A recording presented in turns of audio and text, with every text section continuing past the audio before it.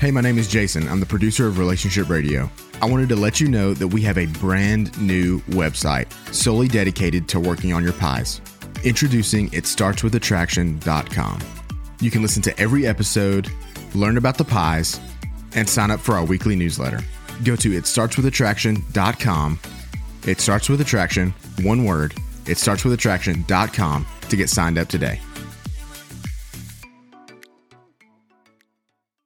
Considering necessarily what might be out there. So it's not primarily a pull, it's really a push. And the most common ways we see people pushing another person out would be such things as trying to be controlling. I'm going to control what you do. I'm going to control what you think. I'm going to control how you act. I'm going to do all those kinds of things. And finally, the other person just gets to where they don't want to live with it anymore. Like, I don't want to be treated as if I'm the child and you're the parent. Now, that could be a major, major push. Now, listen to me again. Every marriage has some degree of pushes in it. But we're talking about something that's strong enough or big enough or consistent enough that at some point it becomes such a major deal to the other person. And so it just builds up and builds up and builds up and builds up until finally it's like, I can't handle this anymore. I can't live with this anymore. I want out. In those cases, we'd say, okay, the primary reason the person wants out of the marriage is because they're being pushed out by the behaviors, actions, attitudes, whatever it might be of the other person that they just can't live with anymore because it's destructive to them. Now, as I said, all marriages have some pushes. And we only look at this in terms of which was the push that pushed the other person out, if it's something that has been considered as major by the person that's leaving, or that's gone along long enough that the person can't stand it anymore. So out here you have pulls. Now, pulls have to do with things that become more attractive to me than being with you. And so a pull could be something like, I want to live a different lifestyle. I want to go out drinking and carousing and just partying all the time, and I can't do that and be married. And so that lifestyle is pulling me out there. It also can be another person, obviously, that I have developed a relationship with somebody else, and it has become intense enough, strong enough that I want to be with him or her more than I want to be with you. And, of course, then that's pulling that person out of the relationship. Believe it or not, it can even be a change in just pure beliefs, like religious beliefs. Like, I got involved with this particular religious group that the rest of us might, for example, describe as some kind of a cult, but that this person now gets involved in that, and then these people are telling me that I should not live with you anymore because of the fact that you don't adhere to the new beliefs that I have found.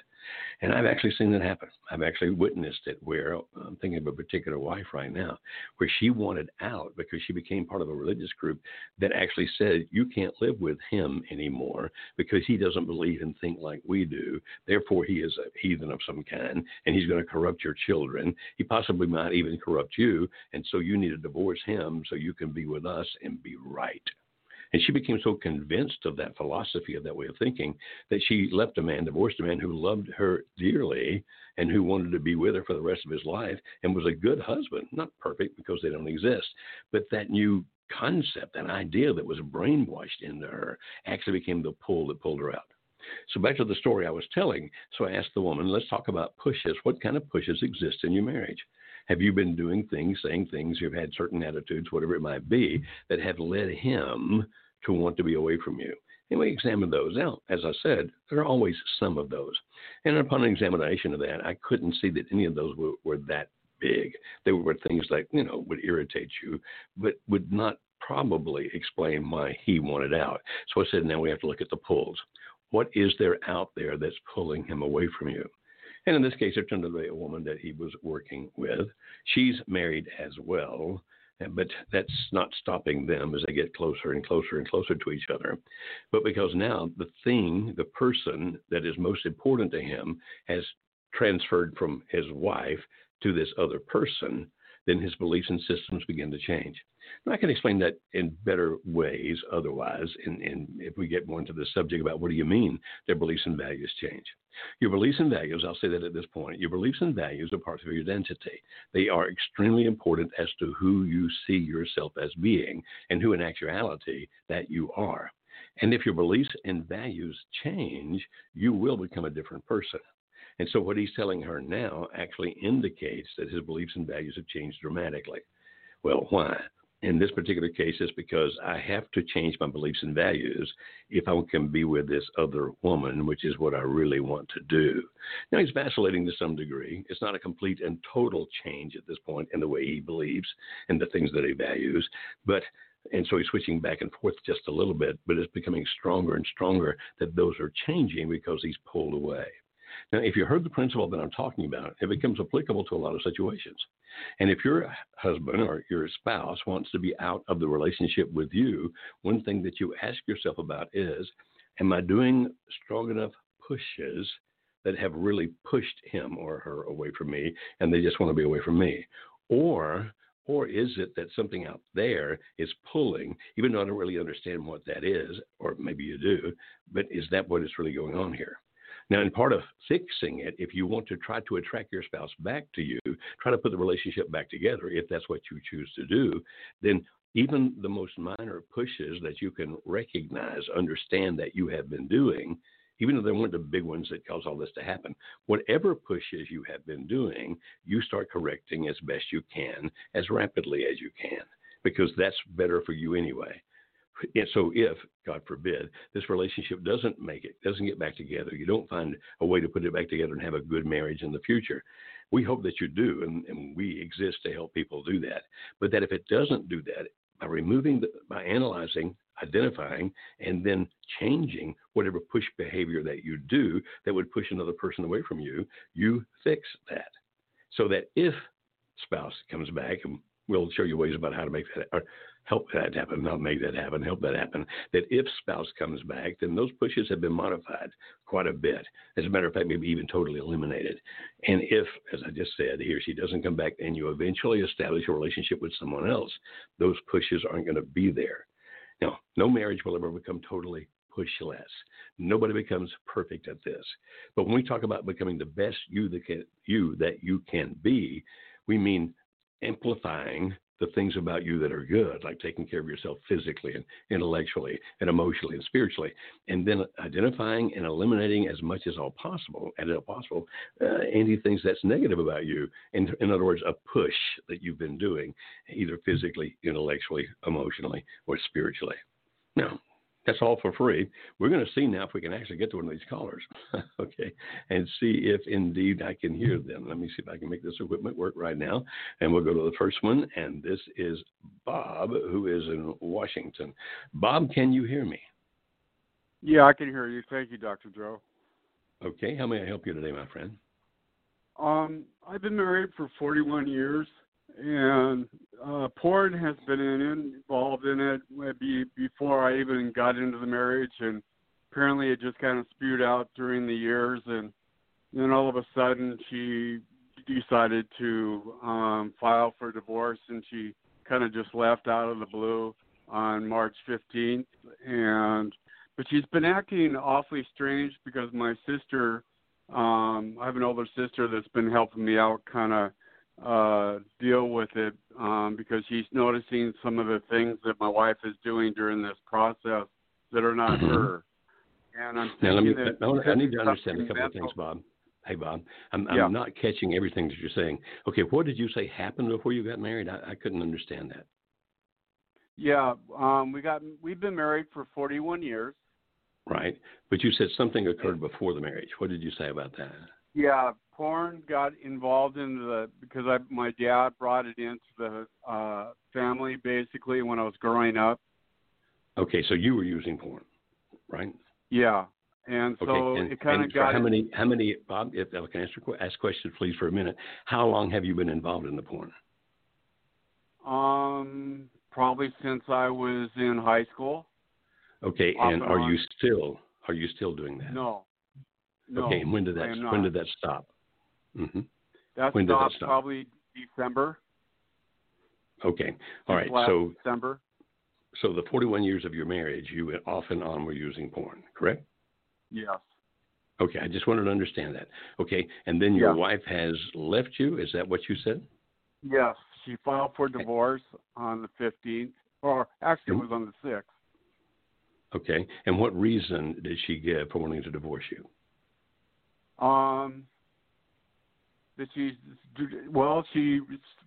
She left me a note. she came back to the house when I wasn't here, and she Mm-hmm. said that she was done.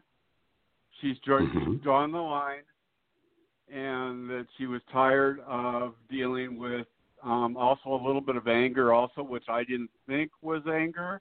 I thought it was Mm-hmm. frustration. Okay. And so what else was she tired of dealing with? The anger and what That's else? it. Well, she was fearing because I had guns in the house, but I've had guns in the house since I was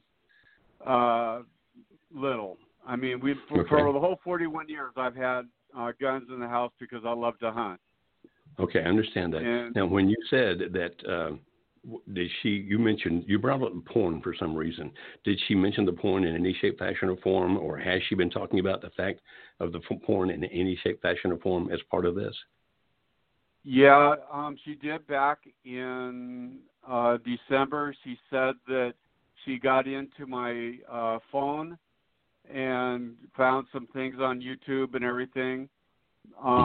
Because our intimacy has not been there, and I've noticed that she hasn't been showing her affection, and so it's kind of drawn me to that because I feel like I don't need porn now because she's not here. So in the 41 years of your marriage, was she aware of the fact that for those 41 years you have off and on been using porn? Yes. Okay. And how did she react whenever she would know that you were? She would catch me on it, and I said, I'm working on it, which I had because I had put a blocker on my phone. And she didn't give me a chance to explain myself because that happened in December. Then in March, that period of time, she didn't say anything. And then she left. Okay. But are you saying that as far as you understand, that is a factor? Is that correct? That and anger, which I do have a problem. I've been doing things to cooperate with that, with the exercising and everything. Okay. And have you gone to any kind of group, like anger management group, or seen a therapist or counselor for the anger? Have you done any of those things? Did that help? In fact, I'm in the marriagehelper.com, and then plus I'm in Pure Desires through my church that I go to every Monday night. I'm doing everything I possibly can. Good. I'm glad. What kind of anger help are you getting? Basically, it's off of audible.com. I'm listening to a professor talk about dealing with anger. Okay. But you have not been part of an anger management group or an actual anger management therapy. Okay. Just want to make sure. No. Now, which sister, is it your sister or her sister that's been talking to you? No, it's my sister that has been helping me out, trying to cope with everything because she's just in shock because it's not her type of person that would do something like this. Because in seeing that she wants the house and things like that, but I said I won't give her the house because it's underneath a VA loan, and if she would have to refinance if she did. But we just got through putting in a $27,000 bathroom renovation, and I built it just for her, and I just want it to be that way. Otherwise, I'll sell the house. Okay, so you guys are in... if not in litigation, at least pre-litigation about what would happen when the divorce occurs. So how may I help you, Bob? What's your specific question that I can help you with, my friend? Well, with her the way she's changed, it's alarming to me. Is it still worth fighting it, basically, and just going through to just still better myself and try to just play it through to see if I can reason with her? Reasoning would not be the first thing to think of here. Here's the question of: Do you still love this woman? Oh yeah. And she you really was a want caregiver. her? Okay. And you really want her back in your life? Oh yeah, mega. You see, that's what the real question would be, Bob. It's like, okay, should I still stand? Should I still try to put this thing back together? if you still love this woman and you still would love to have the rest of your life with her, then it's worth giving it a shot if that's important to you. You say, I can't tell you what's the best thing to do for you. You have to do it for yourself. Now, when you go had that long and a person has that kind of image of you, she's got some kind of a set image in her mind. This is Bob, and Bob is never going to change. That's typically how people think that do what she's doing. And the only way you can actually change that, my friend, is you can't reason it out of her, because of the fact that she has 41 years of watching, of, being part of, being experienced in, and all those kinds of things. And so for you to sit down now and go, well, let me tell you how all that's changed and how it's going to be different in the future, and try to deal with it, you're using logic to deal with emotions. And logic typically fails against emotions. So reasoning with her is probably not the path forward. That's why we recommend that you do things like work on you and become the best you can be, physically, intellectually, emotionally, spiritually. And by becoming the best person that you can possibly be, what you hope occurs is that she will see that. Now, she may not see it immediately. It may take a period of time. But if indeed she does see that, then it's beginning to be like, Bob really is becoming a better person than he was. Bob really is doing these kinds of things. Because if you say, well, look, now I'm in this marriage helper group. I am in this purity group, whatever you called it. I forget the name. I'm in this. I'm reading. And I'm reading things about and listening to audibles about anger. In all likelihood, what she does is she looks at that and goes, well, that's nice, but it's too late, and I don't know if it's actually going to make any difference or not. So rather than trying to convince her that it will, what you do is you demonstrate it with whatever ways that you possibly can. So, for example, do you have kids? Yeah, 38-year-old.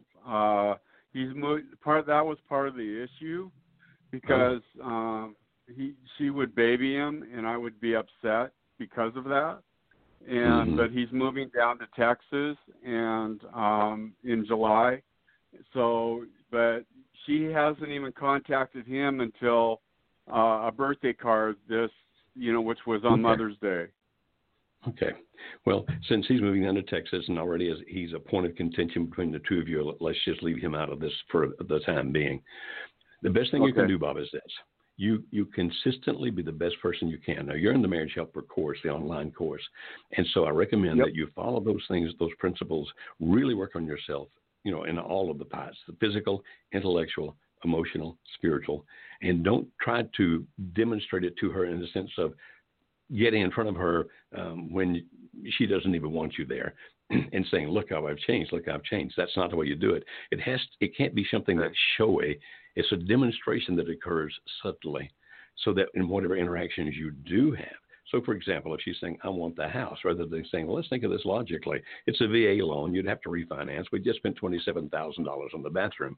All that's logic. Instead of doing that, you go, I can understand, that house is part of your life, and I can understand you getting it. We have some things that we'd have to figure out that might not make it as attractive, but I certainly get why you would want that. Now, I'm not saying right now I'm willing to do that, but I'm really trying to understand, and I can see why you want it, and I need to put that in my mind and think about it for a while. What I call that, Bob, is getting up from your side of the table and walking around and sitting on our side of the table, so that rather than it being antagonistic, like you're there and I'm here, it becomes like two people together trying to resolve a problem. And if you can do it that way, then not instantly, but over time, she's going to start thinking, that's not like the old Bob. The old Bob would have been trying to talk me out of this. The old Bob would try to argue me down until I finally gave in. But Bob now is actually listening to me and trying to understand me. And so if you practice those on her side of the table, then you've got a shot at this, because you've got 41 years of history. I'm glad that you're getting the help that you need, my friend, and I suggest you stay strongly with that. If she ever says another word about your anger, I would suggest, it's your decision, I would suggest that you find some kind of a group, and there'll be one somewhere nearby. Find a group that is an anger management group, and they can help you do things that you will not gain just by listening to some professor on Audible. So, my friend, it's your decision as to whether you want to stand or not. From my viewpoint, just seeing what you say, it sounds like it is. But, Bob, it's not going to be an easy road, because you're fighting 41 years of behavior That I'm sure Yep. not all 41 was bad. A lot of good in the 41, but right now Oh yeah. she's thinking. But right now she's thinking about the bad, and so you demonstrate the good slowly, subtly, not trying to push it on her, not trying to convince her by argument. You just keep doing it, and you've got a shot, my friend, at putting this thing back together. If you want to stand and try to put it back together. Okay. Yes. So All right, Bob. I have a question. Mm-hmm. How long? Well, you had really fast, Bob. I've got to move on. Okay. How long? How long? What? How long do you think a no contact from her would last normally? The fact that she's not contacting you at all? Yes. Bobby, it so much varies with every individual. There's no way to answer that. Okay. You're going to have some contact because she wants the house. You're going to have some contact because you have a child together. And so I recommend, my friend, that you be as patient as you can until she can initiate contact, if you can. I'm sorry to run, my friend, but we've got 40-something. Well, we usually have 40-something callers out there. Not quite that many today so far.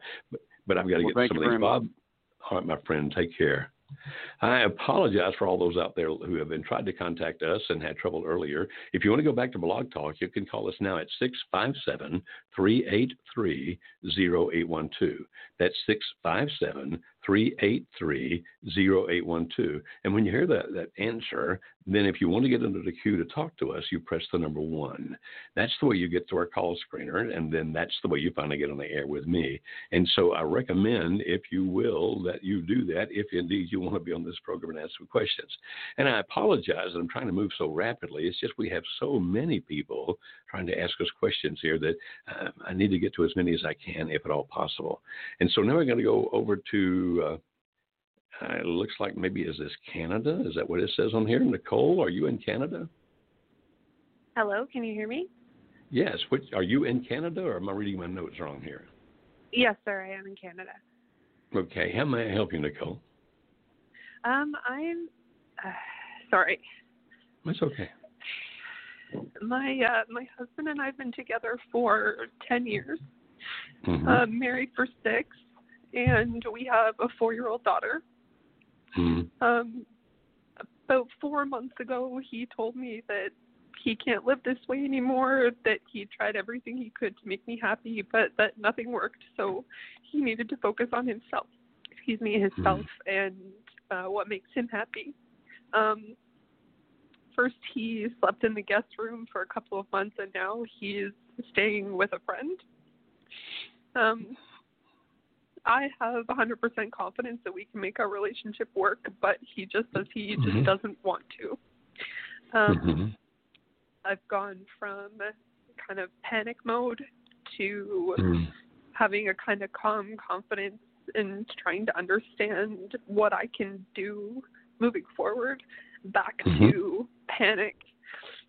Yeah. So I'm having a really difficult time getting past the strong emotions to get to a point where I can do the things I need to do.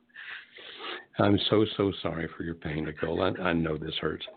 When you lose someone that you love, even the potential loss like you're facing right now, it hurts. It just digs into you and it hurts. And I have had that pain, and I'm so sorry that you're feeling that pain. If I may ask a couple of questions, Nicole, when he says, I can't live like this anymore, I can't make you happy, what's he talking about? What's he referring to? I have a lot of issues from my childhood that I don't think I have ever managed. I have a lot of anger. Not that I necessarily always took it out on him, but I'm very controlling. I can be manipulative, and he just felt as though he could never make me happy, which I feel like he can and he could. I know that I didn't communicate that in a way to him that made him feel loved himself.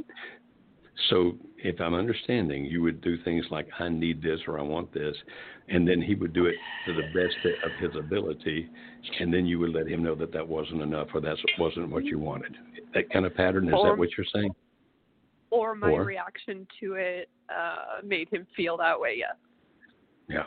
So even if you didn't say it, the way you acted, the message to him was, I'm trying to do everything I think you want or need, and I'm making no progress at all.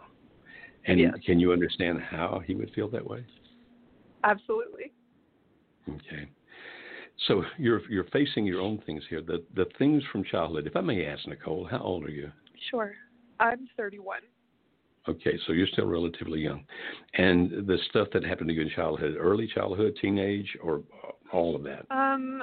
About adolescence, my parents split, my dad left, and my mom was an alcoholic. And you lived with mom, the alcoholic? Yes. Okay. Nicole, it's not unusual for children of alcoholics to be controlling people. And one of the reasons for that is because of the fact that you felt out of control and that you couldn't stop what was happening there. And also part of that's because you probably had to learn some control just to live with an alcoholic.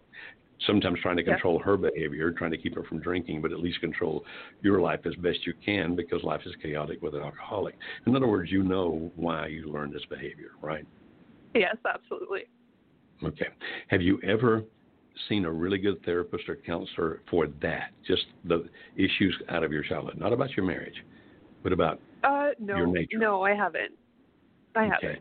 I've only ever gone to try and repair that. They're trying to repair the marriage? Yes, sir. Sorry. Okay. Here's a suggestion for you, my friend, because I hurt for you and I hurt with you, okay?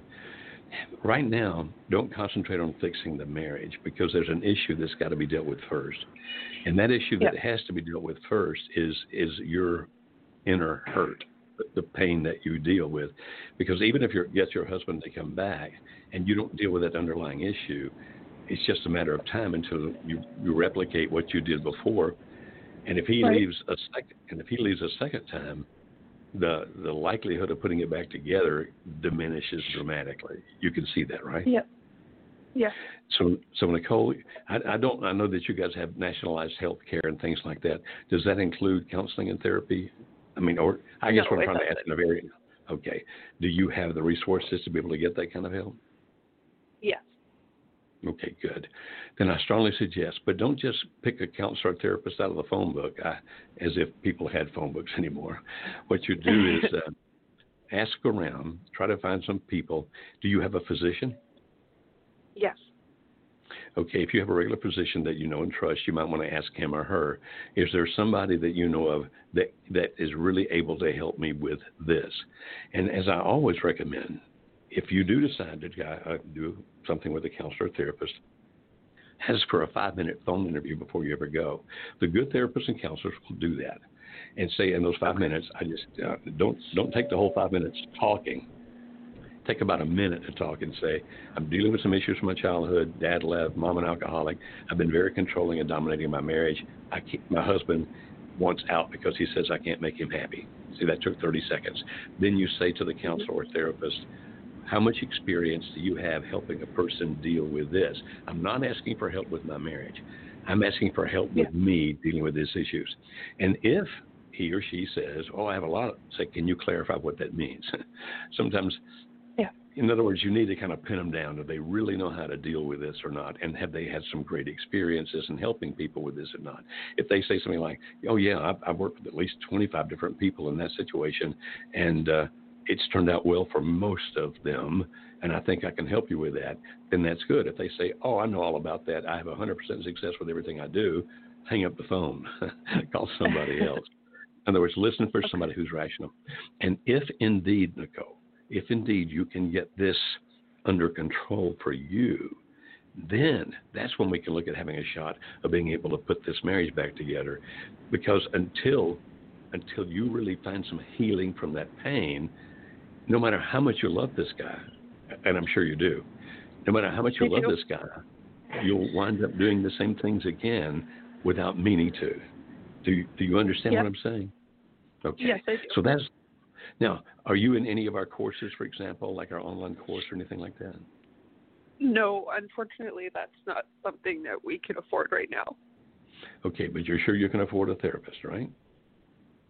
Yes, I have coverage through my employer. Okay, excellent. Here's what I'd like for you to do. Have you ever talked to any of our client representatives here, Nicole? No, not currently. Okay.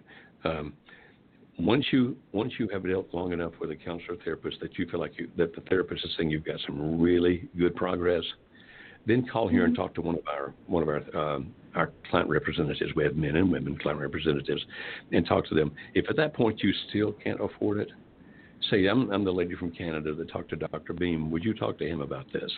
And I will work with your client representative to make sure you can afford it. How about that? Okay. Yes, that works. I can make Thank that happen for you. All right. Well, Thank first you do very the first step. Get some healing first, and then call us, and we'll do everything we can to help you, okay? Okay. All right, Nicole. I'm so sorry for your pain. Thank you very much. There's hope here, Nicole. There is hope, okay? Thank you. All right. You take care. You too. The same. Thank you. Thank you. My heart breaks every time we do these programs. Why do I keep doing these programs? It's just so painful. It just hurts to hear the pain out there. But at the same time, the reason we keep doing this is because there's hope. You know, we give up hope when either one of two things happens. If one of you marries somebody else, then we back out of it altogether because now there's another marriage out there. Or if one person dies, God forbid, then obviously there's nothing to be done from there.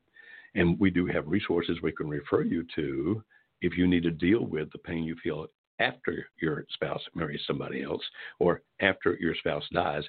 It's not a program we do specifically here. It's another nonprofit with whom we're very closely interrelated. And if ever you need to have help with that, like, you know, okay, I'm having now to deal with my grief from my sense of loss. It's over. It's done. The loss is killing me. You call, and we'll be glad to refer you to that other group. Now, or I'll just give it to you now if you want to write it down. It's called sparkoflife.org. So SPARK, spark of OF, life, LIFE. And it's typed just one big long word, sparkoflife.org. And when you call, you mentioned that you got the recommendation from Dr. Beam, and they'll know exactly what that means. And I think you will find it amazing as to what they can do to help you deal with the loss. Now, as long as you're still fighting for the marriage, still trying to get someplace, I mean, we want to help you. We're the ones for that. But if the other person finally does marry somebody else, and I hope that doesn't happen, or if indeed, you know, death intervenes, which sometimes occurs, then that's the group that you want to go to. When you have the definite loss, it's over, it's done, then these people are amazing at helping you with that. They operate on a little different model than we do because they're much smaller than we are and have some very big donors. I think you'll really like what you find out if you call them about what you can get into and what gets you involved there. Okay, now we're going to go over to Indiana, and we're going to talk to Mark in Indiana. Hi, Mark. Can you hear me? Hi. Yes. Yeah, I can hear you, Dr. Beam. Okay. How may I help you today, Mark? Yeah. So my question is, Dr. Beam, so my wife and I, we've obviously been having some issues. Found out about a year ago that she was deep into an affair. The affair has probably been going on for about 18 months total. Obviously, we live in Indiana. Her affair partner lives in Colorado. But they spend as much time as they can, once or twice a month, visiting each other. Either she goes there or he comes here. We're still living together right now. We have two boys, ages 6 and 7. Right now, she's convinced herself that if she really wanted to reconcile, she would be feeling it and would be trying harder, would be willing to cut off her relationship. As of right now, she's not willing to do that. She has filed for divorce. She did that back in January, but everything's kind of on hold right now. She's not taking it forward or done anything like that. She actually, the Leonard Object, he's coming to Indiana here to visit her later this week. They'll be staying in a hotel with her for about 5 days.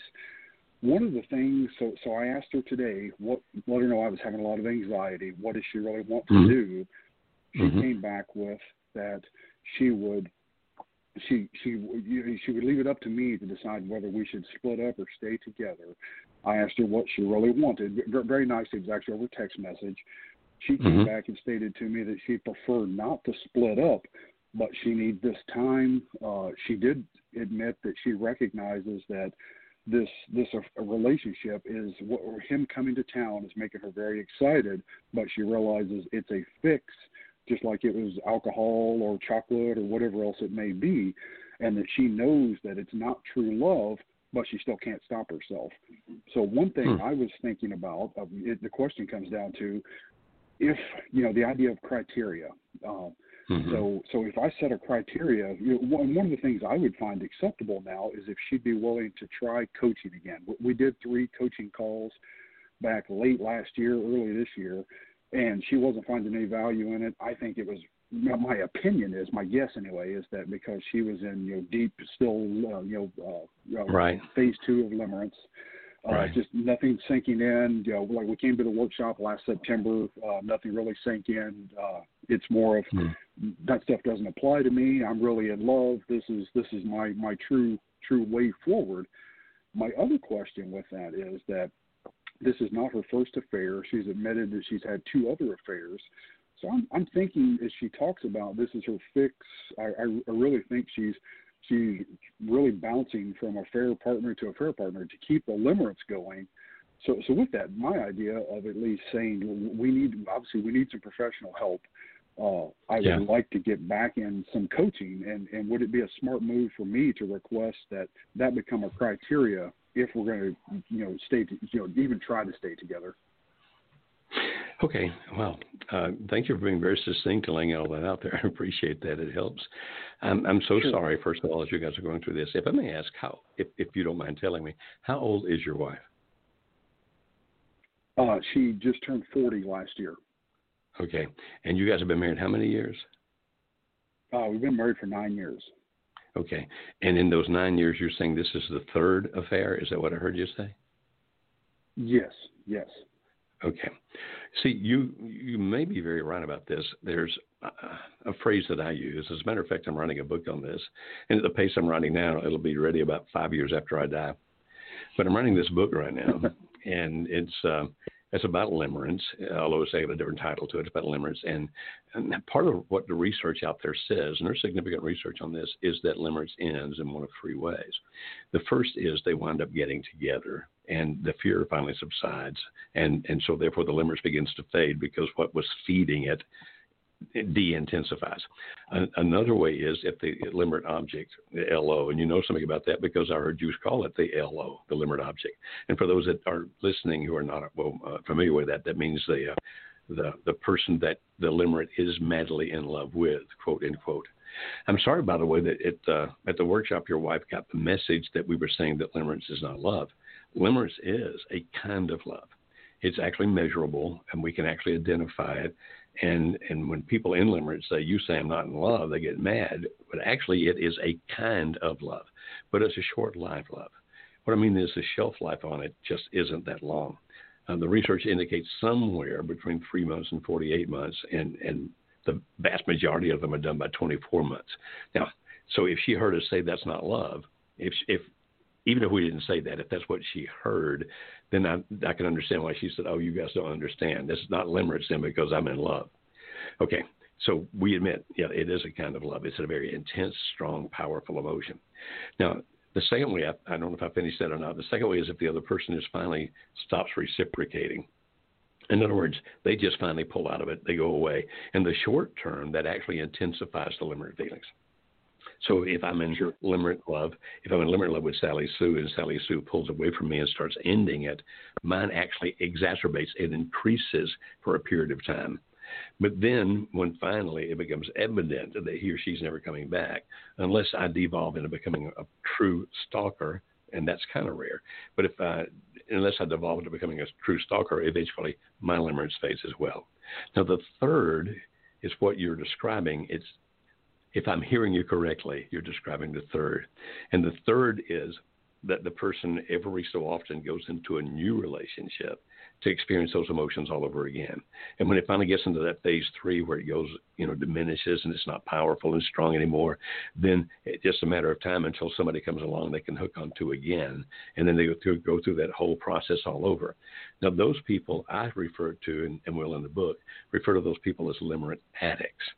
And that's what I hear you saying that you believe that your wife is. Is that what I'm hearing? Yes, that is correct.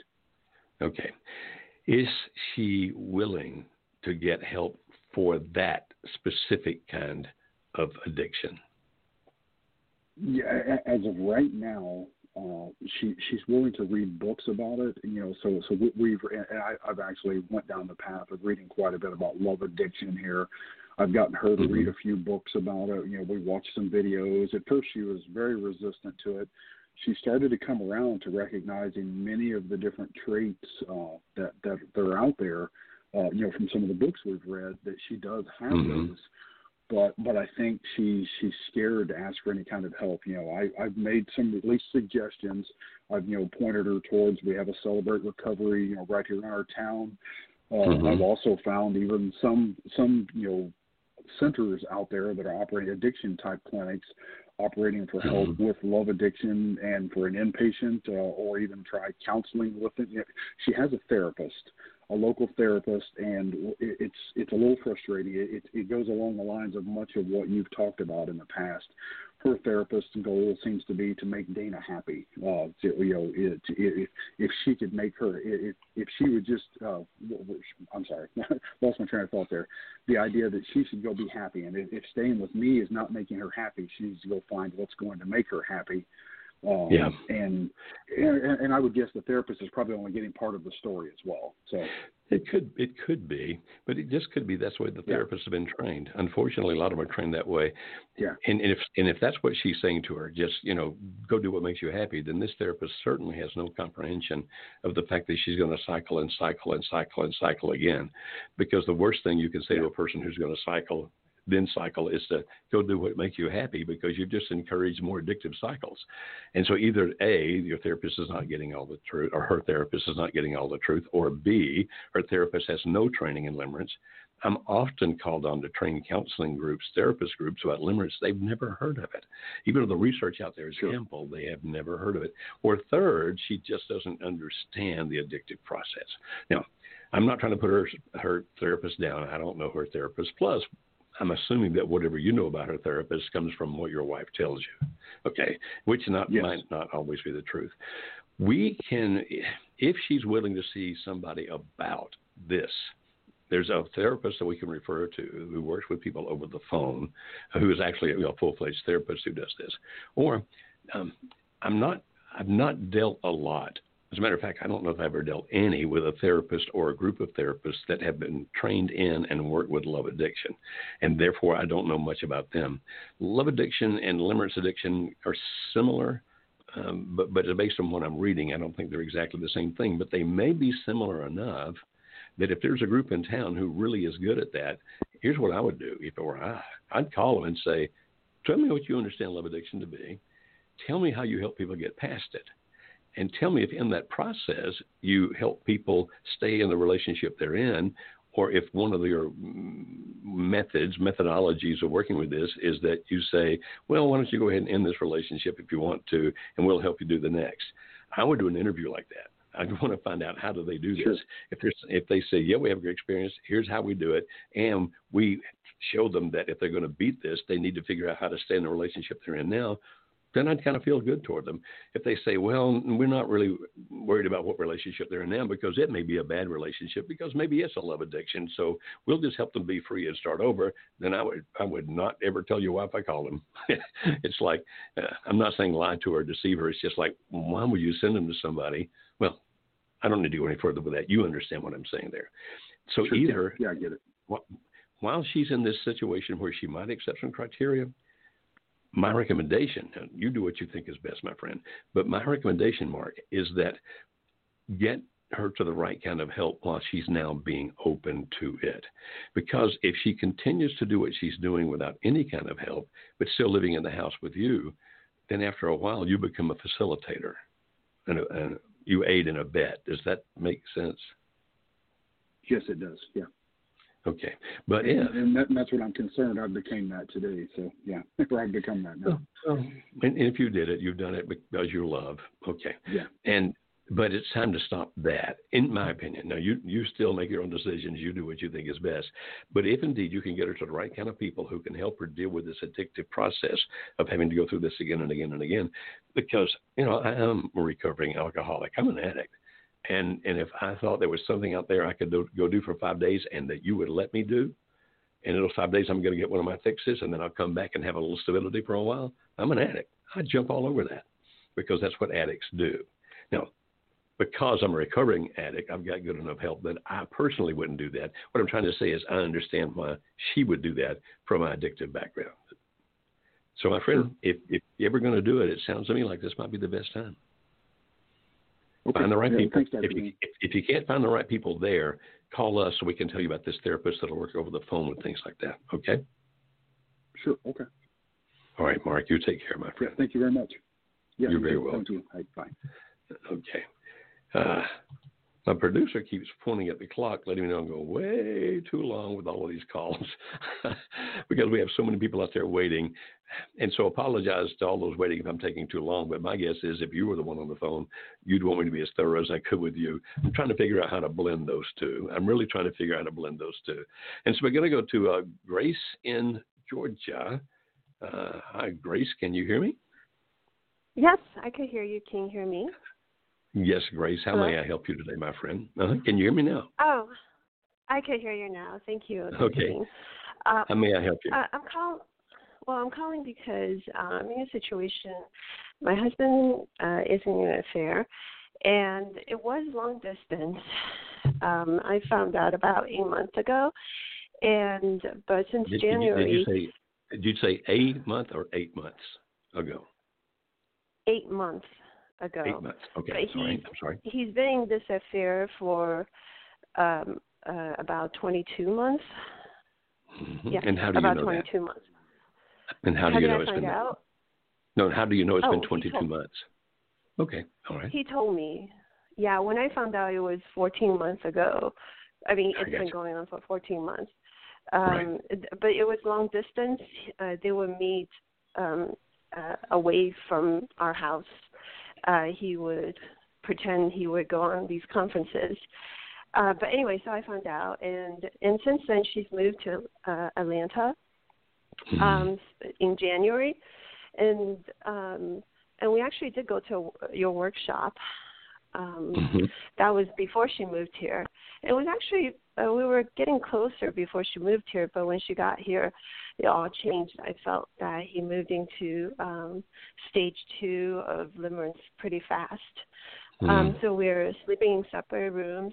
And when she moved here, my question is, when she moved here, one of the things I asked him was not to introduce our kids to a affair partner who is still married. She has 2 children of her own, and her husband does not know about the affair. So, and he agreed that he wouldn't introduce our kids to her. But last week I got an email saying that he would like to attend this picnic with our kids, but did not extend the invitation to me. And this picnic is put on by his work, and she works in the same organization. So I could pretty much put it to one and one together. So I just figured that she's going to be there with her kids, and he wants to bring our kids to meet her and play with her kids. And I'm not really sure how to respond because we usually do all our kids' activities together. So, I don't want to push, but I also don't feel that it's appropriate or healthy for my kids to meet her. If I may ask, how old are your kids, Grace? Oh, my kids are 3 and 7. Okay. And you say that typically if you have to do something with the kids, the 2 of you do this together. Are you still living together? Yes, we're living together. He's in a different room. Okay, but even though living together, this was done by an email rather than a face-to-face conversation, even though you live in the same house. Correct. Yeah, he always asks me these tough questions over email or text message. Okay, and do you respond by email or text message? I do if it, typically I do. Sometimes I wait until we see each other later.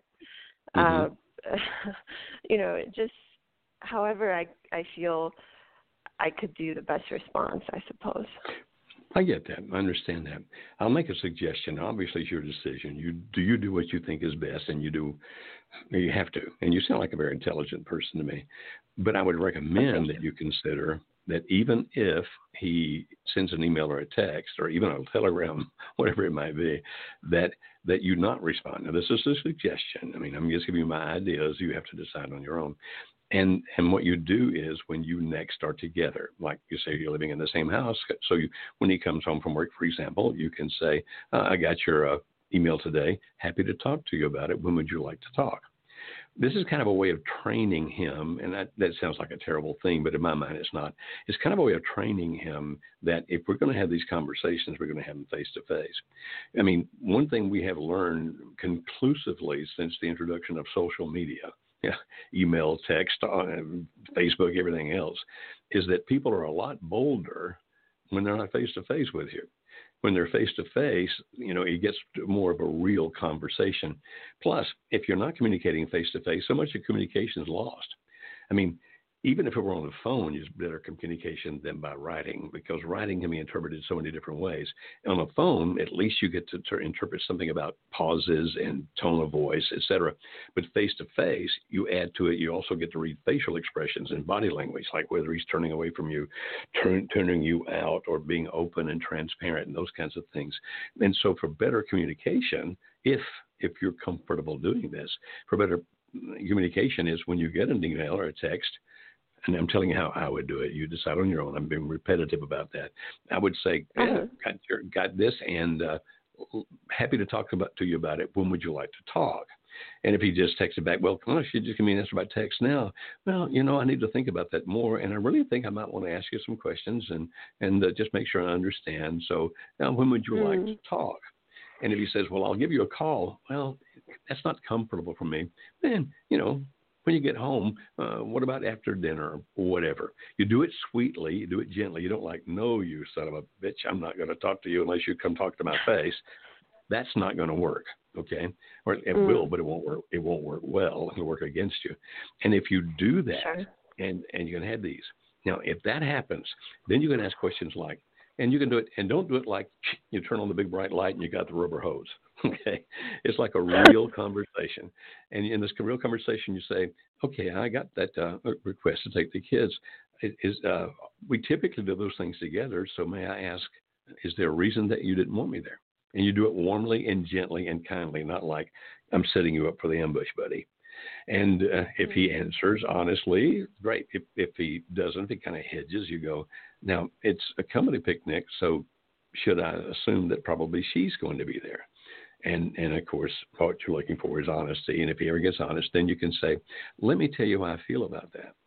You see, our kids are very young, and there's so many things that they won't understand.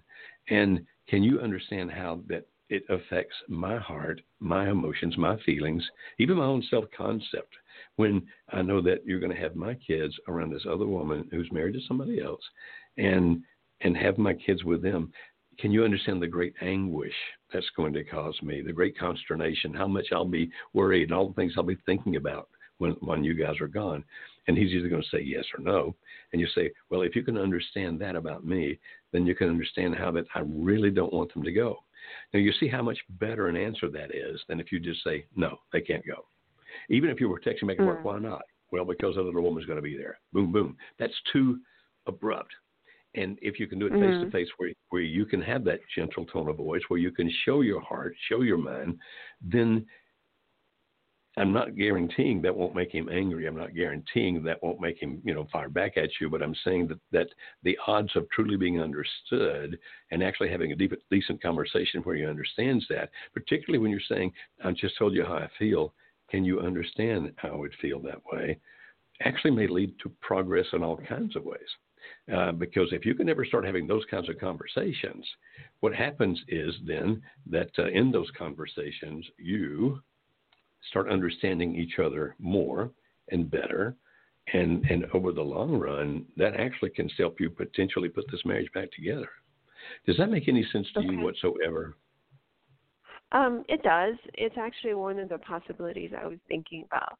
I mean, I have like 4 scenarios, but I just I mean, a part of me is like I don't want to push him away because one of his complaints that, one of the reasons he said he had an affair was he decided to have an affair is because I'm controlling. Are you? Personality-wise, I'm not, but in our marriage, I am because he's not. He just didn't participate that much. Okay. And so you've stepped up and you've been controlling. Now, if you think that's a valid criticism, if you believe that's a valid criticism, then you need to work on being less controlling. But everything we just talked about, Grace, is not controlling, because if you say over the text or whatever, no, that comes across as controlling. If you're having this face-to-face conversation and you're being warm and open and trying to explain what you feel and what you think, that's not controlling. That's communication. Okay. And so as bright as you sound, it does not surprise me that that's one of the 4 scenarios you've considered. This is the one I recommend and suggest. Ultimately, you decide. Okay. But that's the one I suggest. I think you can do that very well. You sound to me like you're a person that can really do this. Okay, thank you. I appreciate it. Great. Certainly everything with Marriage Helper has given me the tools. I really, really appreciate your work. Wonderful. Thank you. I'm so glad they're being of assistance and help to you, my friend. Okay? Thank you. All right. You take care. Thank you, Grace. Bye. We're going to go to one more call here in NE. I'm going to assume that's either the Netherlands or Nebraska. What do you think, Jesse? New England? No matter what I say, he's going to pick something else. We're going to Emmanuel. Oops, it was not. I went to the wrong one. Hang on one second here. Let's go to, where is it? Zach. Zach is in Nebraska. Is that right, Zach? Yes, it is Nebraska. Okay, how may I help you today, my friend? Well, I'll just kind of give you the rundown of kind of everything happening in our relationship here. We've been together for about 8 years, been married 2.5. I had 2 affairs technically before we were married via a texting app, and she never really kind of forgave me for either of those, or never really kind of verbalized that she forgave me for those, even though, I felt terrible about it. Now, you call them affairs, but you weren't married yet, so you were engaged when this happened. Is that correct? We were engaged when the second one happened. The first one we were just dating still. Okay, all right. And I'm just practically out of time, almost completely out of time. So can we get kind of hit to the gist here, if you don't mind, my friend? Yep, not a problem. She ended up having an affair here just this last fall. I found out about it in December. And she wanted to work on it at first. She doesn't want to now. She's filed and everything. I actually had a job opportunity come up about 800 miles away.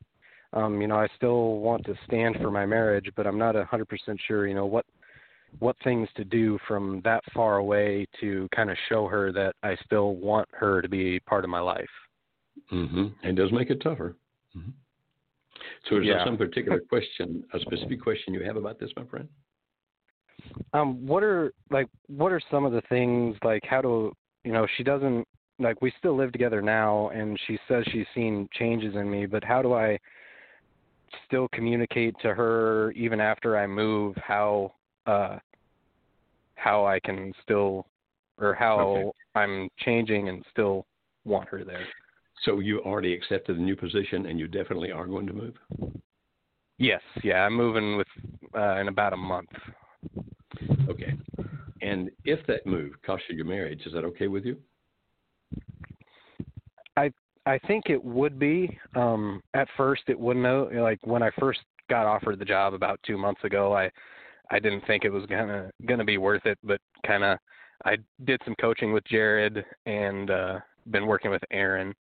And I've gone through the 10-week course. This is my second time through. I'm on week 3 or 4 of the 10-week course, and I think I've learned more that I can be okay even if moving ends up costing me the marriage. But but what it sounds like still wanting her to be there. What I'm hearing, tell me if I'm hearing it wrong. You've already accepted the fact that this marriage is over. Is that correct? In a way, yes, but not 100%. But enough that if somehow I had a magic way to do this, and of course I don't, just as an illustration, but if somebody had a magic way to do this, and I said you can have one of two, you can have the marriage or you can have the new job 800 miles away. If that actually could be offered to you just like that, which one would you pick? I would probably pick the marriage, to be honest. Okay. So that tells me that you've given up on the marriage. Now, I'm not God. I can't read your mind, but what it sounds like to me is that you have given up on your marriage because you would pick your marriage over that new job, but you have picked the new job. So what percentage of giving up have you done, my friend? I would probably say maybe 25%, 20 to 25% given up. Because we still have positive interactions, here and there, on most days and everything, and that kind of still gives me that little bit of hope that she still cares, because she still says that she loves me, but she said, even if things were completely perfect, she wouldn't want to move that far. And I kind of understood that, but it's like this is a better opportunity to kind of further my career and make more money while I'm at it too. Mm-hmm. So Zach, and I'm not trying to be mean at all. I'm just trying to help you look at things through a different set of eyes. You pretty well have made your decision. I mean, you've made your decision that I'm going to move there, even if it decreases the likelihood I can save my marriage. That's what you have decided, correct? Yes. Okay. Well, when you get there, if you want to still try to save your marriage, you understand that the odds against putting it back together have just increased dramatically. One is because of the fact that she told you she doesn't want to go over there. Another is because of the fact that these things we talk about, the pies, the physical, intellectual, emotional, spiritual, the closer you have a proximity to each other, the easier they are to demonstrate. And so, for example, you may have heard us talk about when people are living in the same house and they say, well, should I go ahead and throw my spouse out? Our answer is, if you're making any kind of progress and you can handle the discord in your heart, the pain, if you can handle, if you're making progress, then we would recommend your choice, but we would recommend that you let the person stay in the house, because with proximity, you have more possibility with the pies and all those kinds of things being the safe place, everything we talk about working. And then if they say, well, my spouse is out of the house but still in the same town, okay, it becomes a little bit more difficult because, and if they say, okay, I'm going to move away to a different place, well, then it becomes even that much more difficult. So it doesn't mean you stop working on the pies and trying to be the same place, but it does mean that you have increased the difficulty of potentially putting this back together. Do you have children? No, we do not. We're 25 and 24. We're still fairly young. Yeah, you're not just fairly young from my vanpoint. You're very young. If only I'd be 25 again, I'd just make a whole different set of mistakes this time. But if you're going to move, my friend, you've just made it a lot tougher. I still say do the very same things we teach. The physical, intellectual, emotional, spiritual, be the safe place, etc. But accept the fact, Zach, that if you're living someplace else, because really your choice was kind of hard. Either I give up this great opportunity and hope to get my marriage, which may not make it. And if it doesn't make it, how mad am I going to be? How upset, how disappointed that I didn't take the opportunity? Or I'm going to take the opportunity. Well, then how mad or upset or disappointed will you be if the marriage doesn't make it? And what I've heard you say is you would be more disappointed at losing the job, even though you want the marriage to make it. That's what it sounds like you're saying. Is that correct? Yeah. That's kind of what that's probably the word that I was kind of looking for to kind of really get it in my head. That. Yeah. Well, I hope things go well for you, my friend. I'm really, because I'd love to see marriages put back together. I hope that even after you move, somehow that can happen, but it's going to be a lot tougher, a lot less likely to occur. But you've made those decisions. And so if you're just calling to say, hey, am I thinking right? Well, I can't tell you how to think. I'm just saying that all I can do is help you clarify what you decided. And I think we just did that, right? Yes. Yeah. It's definitely cleared up in my head, kind of more along the lines of what I decided there. Yeah. Well, I hope your life goes well for you, my friend. I really do. Thank you, Dr. Beam. Thank you. Okay, thank you. Now, typically we would end the program now because I'm totally out of time, but I clicked in on Emmanuel a minute ago and then left him, and I feel obligated to go, hey, Emmanuel over in Texas, can you hear me? Yes, Joe Beam, how are you? I'm doing well. Now, unfortunately, I've got like 5 minutes and they're going to throw me off the air. So how may I help you, Emmanuel? 5 minutes is all we need, Joe Beam. The only thing I can just ask you, by your experience and your knowledge and a percentage of your workshops, I'm in a 10-year marriage. We're going through a divorce. She just recently moved out. We have 3 kids that she took to her mother's. I'm in a situation where my pie is lingering up and down, but I push the behaviors too much. And the reason that we're kind of going through the separation is because I push the boundaries. For 10 years of marriage, now she's saying she just doesn't love me anymore. She doesn't have any feelings. And just my attitude and anger issues got to be addressed. We're working in progress within 2 months. But now how is that going to show or improve or see on her behalf when she's just saying just focus on the kids? By your knowledge and experience, Dr. Joe, what do you see? What do you think? Well, Emmanuel, the first thing I'd say is that when you work on the pies should not have a negative effect on anybody else. The pies, if done the way we're talking about pies shouldn't be seen as a push behavior, because pies says you physically take care of yourself the best that you can possibly be. Under the I, intellectual, you take care of your mind. You keep it focused and growing. Under the emotional, you become a better person to be around. You become a person who begins to understand the emotions of others, understands your own emotions, and that when you do things, you eliminate doing things that evoke negative emotions in other people, and that you do things that only evoke positive emotions in other people, and even in the spiritual, that you just live by your beliefs and values. Now, really, all of that is here. It's like I'm becoming the best me I can be, and it's hard for me to understand how that would actually be a push behavior on the other person. Now, sometimes they may say that's a push behavior, but it's not.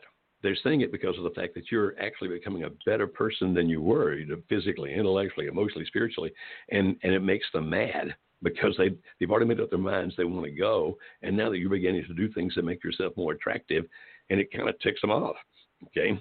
But it doesn't mean it's actually a push behavior. They're having a negative reaction to something that's very positive. And what we often see is that initial negative reaction, if they react negatively to you doing the pies, that negative reaction goes away with time, and they become much more interested in your physical, intellectual, emotional, and spiritual development. Like, wow, that's amazing. So I wouldn't call that a push behavior. Working on your pies is not a push behavior. The other thing that we teach on the course, where we say, okay, you become the safe place. You be the person that they can talk to, that you can listen and understand, and you're not throwing the things back in their faces. You're not arguing. You're not trying to convince them they're wrong. You're not trying to use your logic to overcome their emotions. In other words, a safe place is when you're really just trying to understand what the other person feels and accept the fact that he or she feels that way, even if you don't like what they feel. I can accept the fact that you feel that way because it's true. If Alice, my wife, were to say to me, I'm in love with Charlie, that would kill me. But if I'm going to be dealing in reality, I still accept the fact that that's the way she feels. And if she knows I'm accepting that she feels that way, meaning I'm not denying it, I'm not claiming you just think you love him, but you really don't, it opens up more communication between the two of us. And so all of those kinds of things should work to your advantage. And so my recommendation is, my friend, that you keep doing those things.